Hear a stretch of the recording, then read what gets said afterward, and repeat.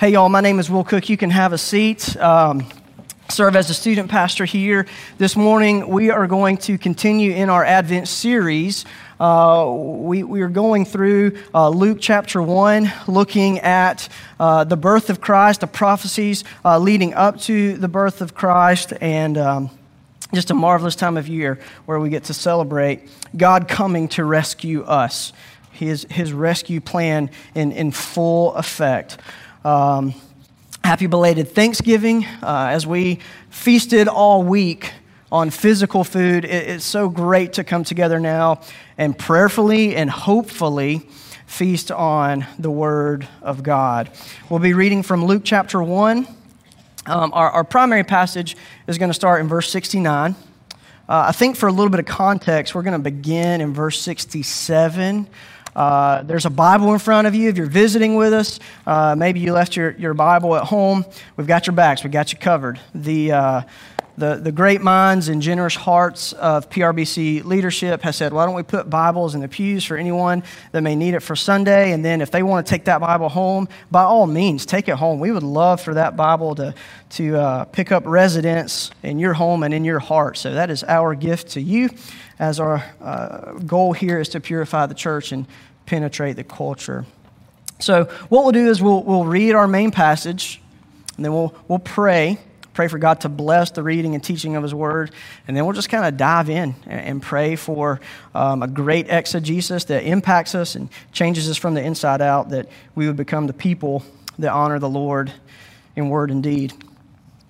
So here we have Luke chapter 1, and I'm going to begin in verse 67 and read through, I think, probably 75. Let's read together. And his father Zechariah was filled with the Holy Spirit and prophesied, saying, Blessed be the Lord God of Israel, for He has visited and redeemed His people, and has raised up a horn of salvation for us in the house of His servant David, as He spoke by the mouth of His holy prophets from of old, that we should be saved from our enemies and from the hand of all who hate us, to show the mercy promised to our fathers and remember His holy covenant, the oath that He swore to our father Abraham to grant us, that we, being delivered from the hand of our enemies, might serve Him without fear in holiness and righteousness before Him all our days. This is God's word. Let's pray together. Father, You are so good. Lord, seeing us in our great need, cut off and cast away by our sin that we brought upon ourselves, sin that we committed in our own will, things that we have done to rebel against You, Father. You saw fit to redeem us. God, You are worthy of praise. Lord, we lift our voices this morning. We lift our hearts. And God, we give You our lives. God, we thank You that seeing our need, You saw fit to send a rescuer for us in Your Son, Christ.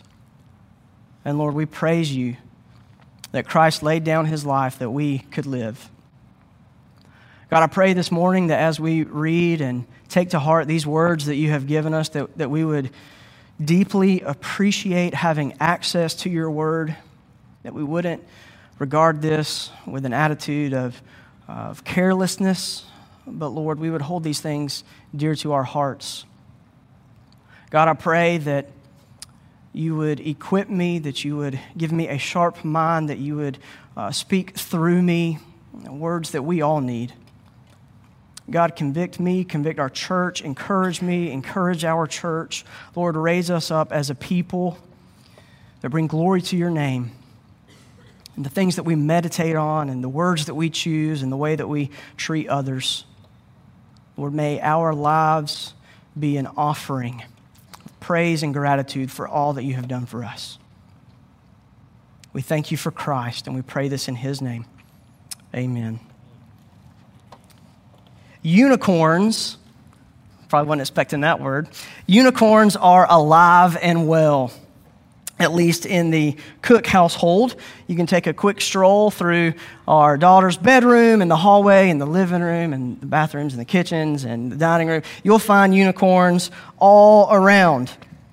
I think that now we have this Facebook 10-year challenge. 10 years ago, there was no way I could have predicted or would have expected that my life would have so many unicorns in the midst of it. But here we are.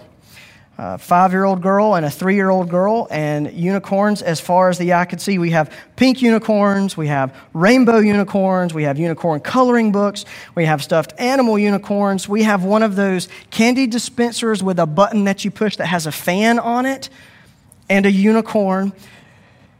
It's so bad that we even have coloring book pictures featuring pilgrims and Indians and unicorns.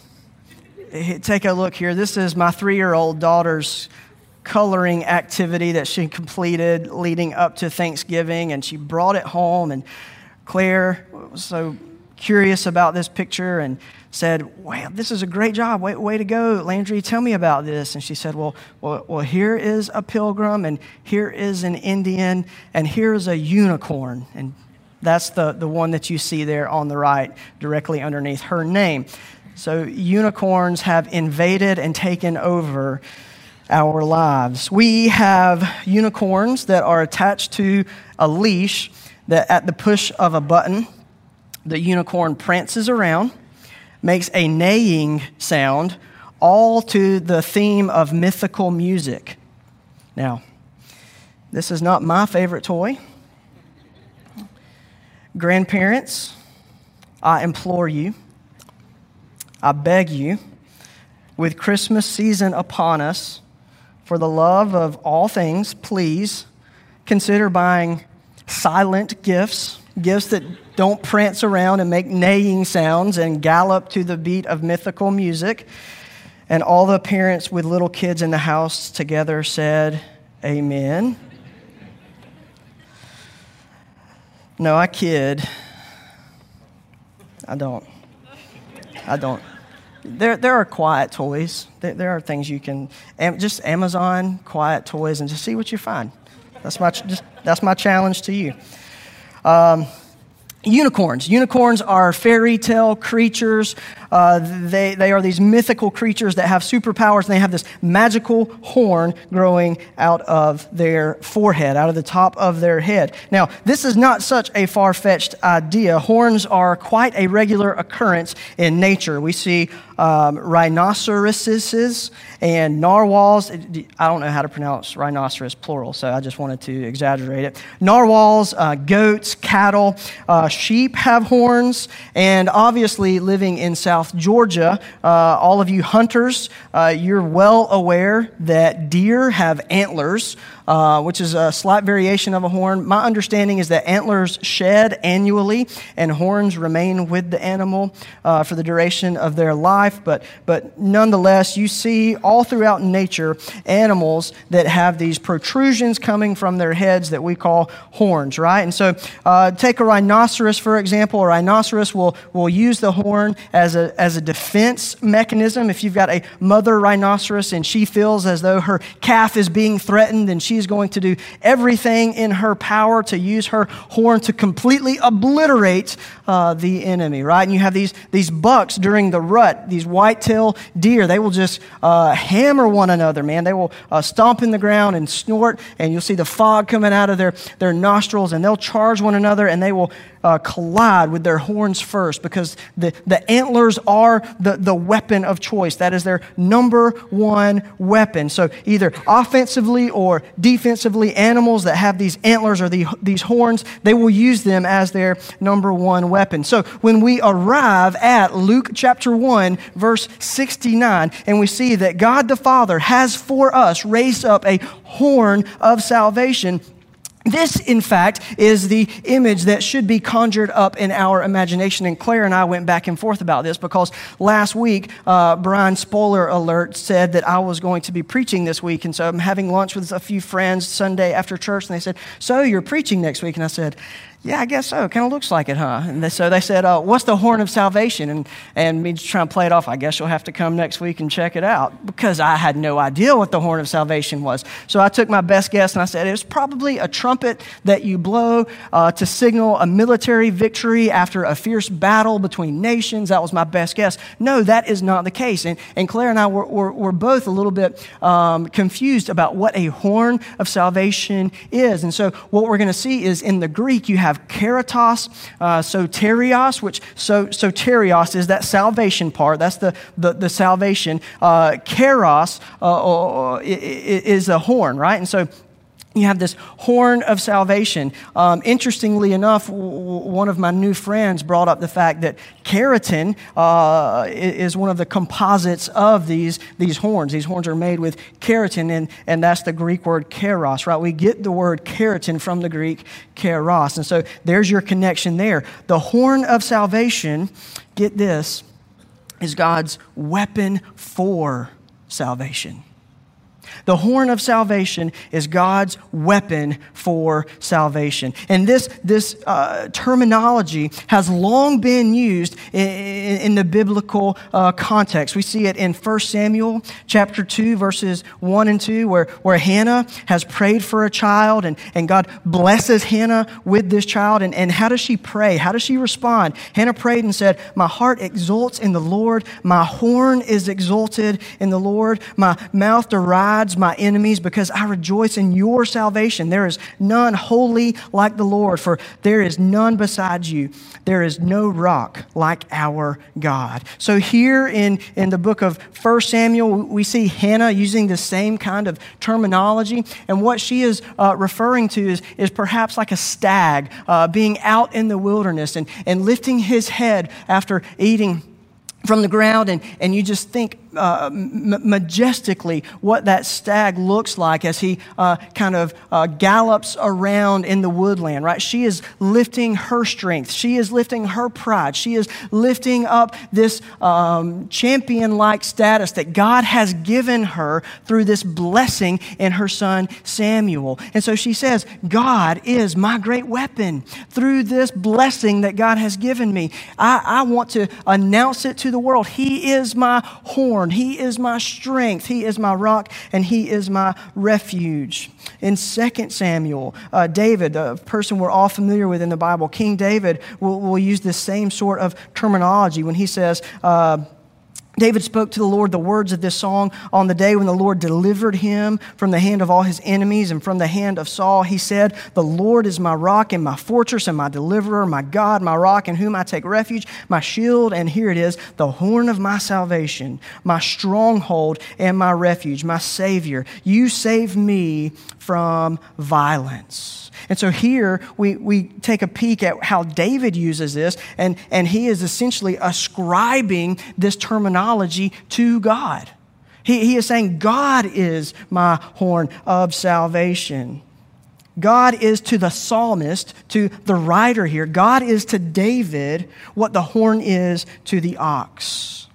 And we know that the ox or the bull would use that horn as a source of defense and a source of victory. Here is perhaps the most succinct, well put together understanding of this phrase, horn of salvation, that I could find. A horn is a sign of power, literally of an ox, or metaphorically of a people.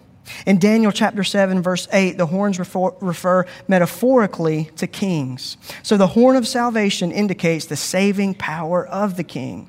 The four horns on the corners of the altars afforded sanctuary to a fugitive who clung to them. The horn of salvation in Luke chapter 1, verse 69 denotes royal saving power now belonging to the Messiah.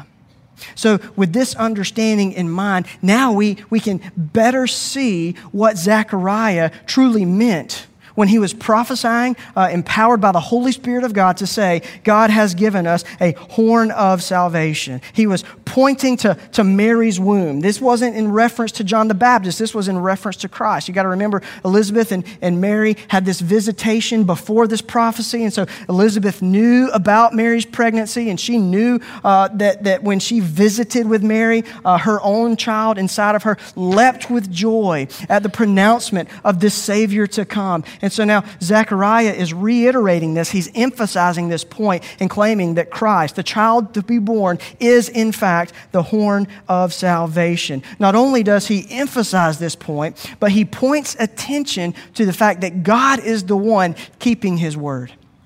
God is the one showing again his faithfulness to his people. And we need not gloss over that. You see, it is God who centuries before, millennia before, promised to his people that he would care for them, that he would guard them, that he would nourish them, that he would protect them, that he would grow them, and that, yes, he would, in fact, save them. And so now we are getting to the point where all of this great rescue plan has come to fruition.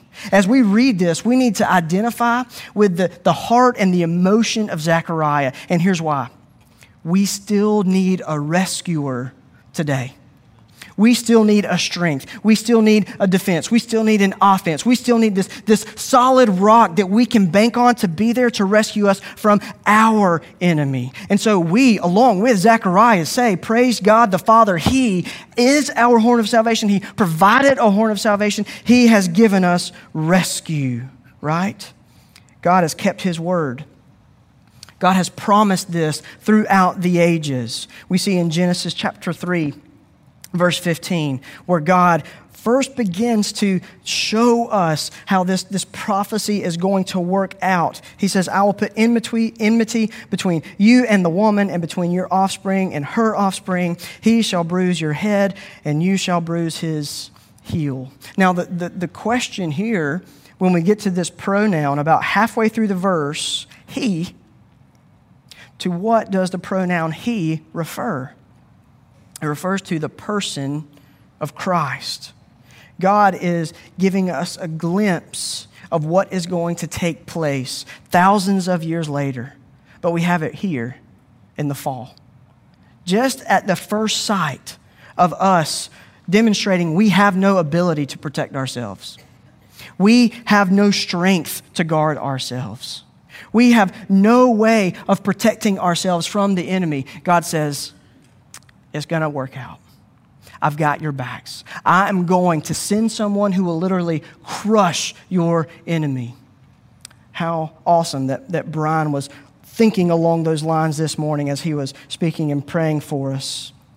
We see another prophecy in Psalm chapter 22. My God, why have you forsaken me? Why are you so far from saving me from the words of my groaning? Now, to be clear, this entire chapter is prophetic. We would call this a messianic prophecy because it shows us there is a Messiah to come. Right? The Messiah is our horn of salvation. But this should spark in our minds kind of a memory that we might have of Christ on the cross, where Christ himself utters the words, my God, why have you forsaken me? Right? This is evidence of this prophecy being fulfilled. This is evidence of God keeping his word. This is evidence of God not backing down on his commitment to his people, although we regularly back down on our commitment to him. Because here in this moment we see David, the psalmist, with enemies around him, crying out for a rescuer. Yet this isn't just about David. In fact, there is a bigger picture in view. And what it does is it points us to Jesus, the true horn of salvation. A couple of passages that we've been studying with our students, Isaiah chapter 7. Therefore the Lord himself will give you a sign. Behold, the virgin shall conceive and bear a son, and shall call his name Emmanuel. 2 chapters later, Isaiah 9, for to us a child is born, and to us a son is given, and the government shall be upon his shoulder, and his name shall be called Wonderful Counselor, Mighty God, Everlasting Father, Prince of Peace. So it may appear to you that these prophecies are a little bit out of order as I present them to you. Why did you go to, my God, why have you forsaken me, before getting to these birth prophecies? And the reason for that is so that we can see there was a plan from the beginning right? This birth, this season that we celebrate the birth of Christ, this birth may be filled with lots of warm, fuzzy feelings for us. It may be a reminder that yes, in fact, God does love us. That yes, in fact, God wants us to be fulfilled and to be content in this life. He wants to give us peace. He wants to give us joy. But there was a price that had to be paid. And we see that on the front end. That God knew before sending Christ as a newborn baby, God knew that there would be a time when Christ would call out, my God, why have you forsaken me? Let us not forget the price of our peace. May we never lose sight of what God has accomplished on our behalf. I had a great phone call this week with someone who is trying to offer godly wisdom and godly counsel to a couple who may be on the verge of divorce. And before you start thinking, who is that in our church? No, this is someone I know in Florida, so you can kind of calm down for a second. But the person and I were talking, he said, man, I just want my friend to be happy, and I just don't know if this marriage is going to make him happy. And I know God wants him to be happy. Friends, listen, I mean this in the most sincere way that I can explain it. When someone asks, does God want us to be happy? I think the resounding answer needs to always be yes and amen, comma, not at the expense of holiness. God wants us holy, and holiness brings a byproduct of happiness. You see, there is a cost for us to be happy.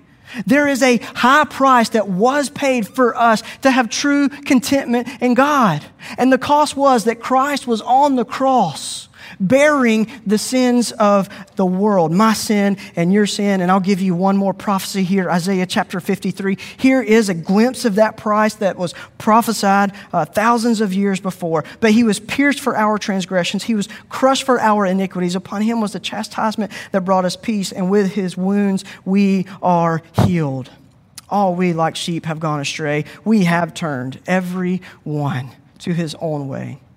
And the Lord has laid on him the iniquity of us all. There was a price. God saw the price coming from the outset of time, knowing that we need a Savior.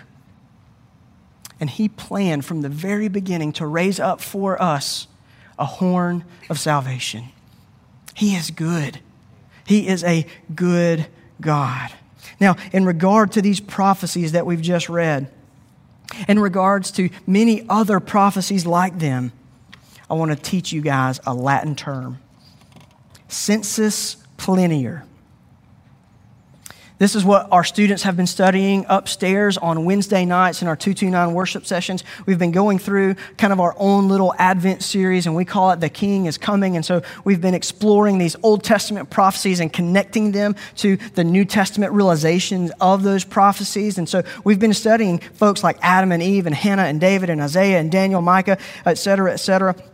Others like them who there was no way, they simply could not have seen with their eyes the plan that God had in store. That there was simply no way, for example, as Isaiah is prophesying in chapter 7, and he's talking with King Ahaz. And he is trying to give some wisdom to King Ahaz because Ahaz is surrounded with these armies that are ready and willing to wage war against him. They're trying to back him into a treaty. And Isaiah is talking to him and he says, Ahaz, here's what you need to do. You need to listen to this prophecy from the Lord. They're going to give you a son. A child is going to be born from a virgin, right? There's the prophecy. So in Isaiah's perspective, in his view, he is thinking this has real-time implication. And it did. It did. ... Sensus plenior. What is sensus plenior? I'm not just trying to give you a fancy term to make it look like I am fancy, because all of you know I am not fancy. Give me a $5 bill and 30 seconds at Taco Bell. You will see I am not fancy. Sensus plenior is a Latin phrase that means fuller sense or fuller meaning. It is used in biblical exegesis to describe the supposed deeper meaning intended by God, but not the human author. We no longer see, and when I say we, I'm talking about us, the church today. We collectively as God's people no longer see dimly. We see clearly, right? We are not waiting for a check to be cashed. We have seen that check hit the bank account. We have not picked up the phone and called 911 and now sitting around twiddling our thumbs for the ambulance to arrive. The ambulance is here. We are not waiting for God to send a horn of salvation. We are not waiting for God to raise up a child. We are not waiting for these prophecies to come to fruition. We see them clearly. Open your eyes. Would you peel back the layers that are trying to keep from your spiritual eyes, your heart, your soul, things that God has made real? Look to His Word. Look to the body of believers. See how God has worked throughout the course of all time that you would be saved, that you would be redeemed. We think about Abraham, one of our great forefathers. What God promised to Abraham, that his descendants would outnumber the stars, that Abraham's people would be God's people, that Abraham's children would be God's children. This promise has come true. And we don't merely see it looking ahead through a cloud of fog. We see it fully. We see it clearly. Hannah would have surely believed that God would train Samuel, equip Samuel, and use Samuel powerfully to restore some measure of righteousness to the nation of Israel. But how could she have ever seen that God would use Samuel to anoint a king that would sit on a temporary throne, while thousands of years later, this King David would have his name mentioned in the genealogy of the true king who would reign forever from a heavenly throne? Hannah's faith was real. Her obedience was real. So real that you could almost fill up a jar with her faith, with her obedience, and pass it around for others. God spoke through Hannah. And what she would have understood then might have looked very different than the way we understand these words today. Now we see that, yes, indeed, we have a horn of salvation, and He has dealt the death blow to the enemy. One question that comes up when we start reading through these Old Testament prophecies is this: why did God make these promises to His people? Why are we and others like us, the children of God, why is the body of Christ the recipients of God's promise, of His faithfulness, of His commitment? One word: mercy. We see this in our text that we're studying this morning as Zechariah prophesies and points us back to the mercy of God that has been shown to those before us and now is being shown to us today. God is a God of mercy. That He would speak these promises, that He would fulfill these promises, is an act of mercy. This is not an act of merit. So let's hold these two terms and compare and contrast against, like, merit on one side and mercy on the other. What do they mean? Merit is something that we've earned, right? If you come and work at my house in the yards and straighten up all the pine straw and trim all the bushes and cut all the grass and pull all the weeds out of the flower bed, man, you've spent 10 hours there on Saturday. You have earned $5 at Taco Bell. Come on, we'll load up. We'll go to Taco Bell together, right? You've earned that. That's the least I could do for your hard work. But if my kids all conspire together and they decide that they are going to TP the Christmas tree, and so we wake up early in the morning and we just see damp TP that is covering the Christmas tree, and we think to ourselves, who did this? And we find out it was our kids. They plotted, they planned, and they executed the perfect prank. Claire and I might be a little upset, especially Claire, because she does all the decorating. And we're very thankful for that. They have earned maybe some consequences. They have earned some punishment. But in an act of mercy, we withhold that. We draw back on those consequences. And instead of giving them what they deserve, we don't give them what they deserve. You see, merit is receiving something you have worked for. Mercy is avoiding a consequence you have earned on yourself. All of us, like our forefathers, Abraham included, Hannah included, David included, Daniel included, etc., all of us have earned punishment by our sin. We all deserve God's wrath. We all deserve punishment, but instead we get His promise that we will be saved. God is a God of mercy. Our salvation is a victory of mercy. Our sanctification is a victory of mercy. Our restored relationships are victories of mercy. See, every victory that we have over any enemy in our life is a victory of mercy. Whether it's a victory over sin, a victory over addiction, a victory over seemingly destroyed marriages, a victory over wrecked parent-child relationships, a victory over bitterness, victory over greed, over lust, over gluttony, over anger, over gossip, a victory over lacking compassion when we need to show compassion to those around us, a victory of helping those who really need a hand up in difficult seasons of life, a lack of care for the lonely or the disabled. Anytime we have victories that cause us to be more and more the men and women of God that we have been equipped to be, that we have been called to be, that we've been commissioned to be, anytime we have a victory over our flesh, over temptation, over sin, this is a victory of mercy that God has provided for us such a great salvation that He has anointed us to be His people, and now we are in fact acting as His people. Our victory over every single enemy we face now or have faced in the past or will face in all of our tomorrows will be won and always won because of God's mercy. It is not by merit that Abraham received a promise. It is not by merit that Daniel was saved and spared from the mouth of the lions. It is not by merit that any of our fathers were ever saved. Listen, folks, we don't earn salvation. Salvation is unmerited. It is an act of mercy from God. And to this end, we praise God. We praise Him for His goodness. We heap gratitude unto God. We thank Him. We praise His name. We look for ways that we can lay down our lives as Christ has laid down His life for us. We strive to serve God for all the mercy that He has shown us. Yet even in this desiring to serve, we still have these hurdles, these obstacles that would come against the heart that wants to serve. And as we look here in the final verse of our passage, verse 74, we see one big overarching label for these obstacles, these hurdles that would prevent us from serving, and that is fear. Fear is a common denominator for all humanity. So cool that Brian hit on this last week as he was talking about the fear experienced when John the Baptist was born. The people were kind of gripped by fear, and he started naming off and listing different fears, and he mentioned nectophobia. Totally thought that was the fear of necks. Like seriously. I'm writing down necto. How do you spell that? Fear of necks. No, it's not fear of necks. I'm really smart. I'm not.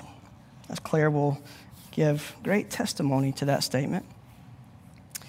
If there was a fear of necks, which there may be, I guess there would be a horror movie made about the fear of necks, starring giraffes. Maybe a superhero that crochets scarves and subdues giraffes and wraps scarves around their necks. Fear is a feeling we are all familiar with. Fear can be fleeting or fear can be overwhelming. Here's why Zechariah mentions fear during this prophecy. Fear hinders service to God. Fear hinders service to God. Fear weakens faith. It slows the forward progress of faith, and it also slows the forward progress of at least two other things, and that is personal sanctification and corporate proclamation. Fear hinders personal sanctification, and fear hinders corporate proclamation, the proclamation of God, the proclamation of His gospel. When we get to Luke 1:74, God does not, however, excuse fear, although fear is common for all people. And although we all maybe fear different things, we don't get to this verse and read that it is all right to have feelings of fear. We don't read that it is okay to be a tad bit frightened or that it is understandable if you still are growing your courage. It doesn't say that it's perfectly human to have fear, and if you're still a little bit afraid, then we'll work around that. No, it doesn't. Instead, we are called to serve God and put to death any excuse that might stem from fear. In our service to others, in our service to the Lord, we don't allow fear to hold us back. Zechariah prophesies that our salvation, this salvation that comes from the horn of salvation, that was one with the weapon of Christ, that was one with His death, His burial, His resurrection, His ascension, this salvation that we have experienced by grace through faith, that He prophesies that when we tap into this understanding, when we really grab a hold of and buy into, when we push all our chips in, that Christ is our weapon, that He is our salvation, then fear becomes obsolete. Our knowledge of the sheer power and the might of this weapon, this Messiah, fills us with the sort of faith that defies fear. Are you walking with the sort of faith that defies fear? Here are some maybe outflows of what that type of faith looks like, because we know the power of fear. We know that fear will grip us. It will suffocate us. We need to be willing to step out in faith. We need to be willing to confess sin. Have you noticed in your heart of hearts that fear creates a wall between you and confession? That in your spiritually sober moments, you have this great unction inside of you to confess. You are weighed down with secret sins and shameful sins, soul-scarring sins. And you want a release from that burden. You want to confess. You want to follow the Bible's blueprint from James chapter 5 that says, confess your sins one to another. You want to get to that point, but what if? What if you knock on the door of your pastor and you sit down and you begin to confess, and that confession is not met with a gracious response? What if you're judged? What if you're mocked? What if you're ridiculed? What if your sins are then put on display for the entire church to see? What if?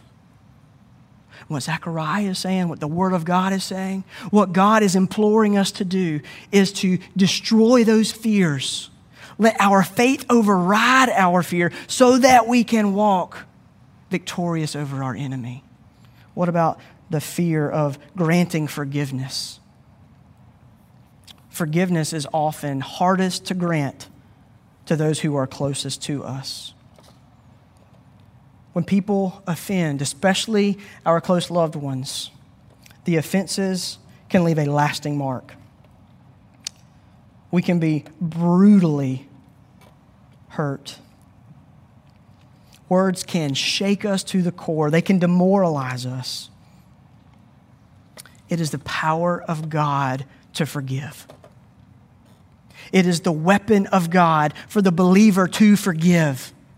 It is the exemplification, if that's a word, of Christ to forgive. What I mean by that is we exemplify Christ when we forgive others, regardless of how grotesquely we have been offended.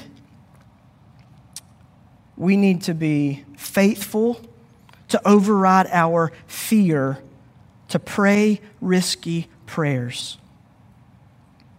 We need to pray risky prayers. And listen, for the maturing believer, this can be a fearful thing to do. What if God answers that risky prayer? What if God comes through on that prayer? Then what? Are we willing to have the faith to pray things like, God, show me ways that I can be more selfless. Show me ways that I am sinning blindly. God, reveal sin in my life that I can't even see. Father, show me people that I have wronged. Show me people that are hurting around me. Show me people who are starving to death while eating every morsel this world can offer, yet being denied the food of the gospel. Lord, punch my ticket to a faraway land that I may go and spend my life wearing flip-flops and shorts, preaching the gospel to people who may otherwise never have a long-term missionary share Christ with them. Lord, help me go to my spouse and seek reconciliation. Lord, give me the courage to do that. Lord, help me to serve more faithfully in the body of believers that you have planted me inside, that I might be a service to them. Are you willing to pray risky prayers, knowing that God might answer your risky prayers? Or are you gripped with fear? We're nearing the point where we, quote unquote, land this plane. We are saved by God. This is a result of His mercy, not our merit. That in our salvation, our fears would be put aside, that our faith would grow, and that our service to Him would be spending our lives in worship each and every moment of each and every day. Will you trust God to grow your faith to the point that your faith actually outgrows and devours your fear? We ask the rhetorical question, what is there any longer to fear?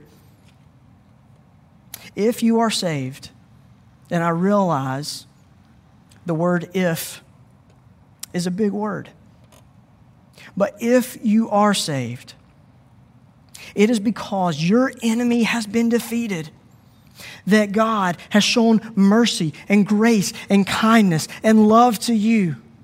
What is there left to fear? You belong to the Most High King.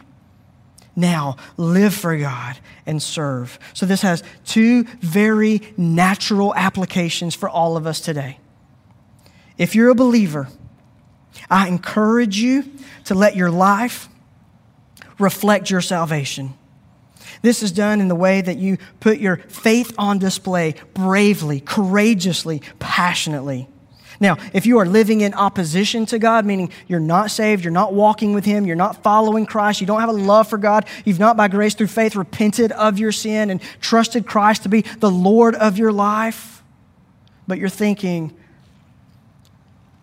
as this pastor is preaching, I can see that my attempts to experience salvation are falling short.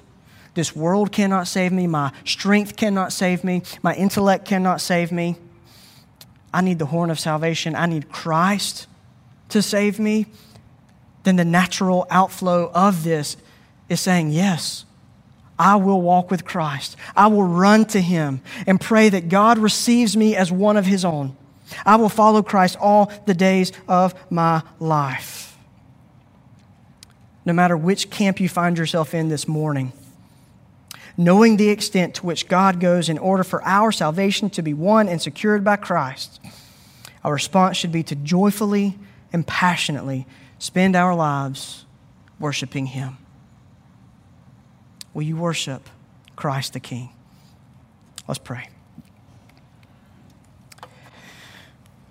God, thank you for your word. Thank you for your Son who gave His life that we could be ransomed and redeemed. Thank you for His death on the cross, making a way for us to be called your sons and daughters. Lord, thank you for sending Christ to be born of Mary, to live among people just like us, to suffer and die on a cross, to be stuck in a tomb for 3 days, to be resurrected, to conquer death, hell, and the grave, and to now be seated with you, ruling and reigning over us. Lord, we praise you. And Lord, we praise you for our salvation.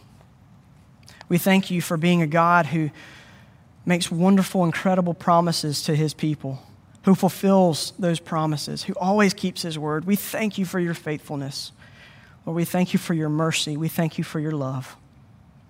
Father, we pray this morning that as we, being your sons and daughters, enter into this Christmas season, Lord, that our hearts would be drawn more and more to you and less to the things of this world. We love you and pray this in the name of Christ, our King. Amen.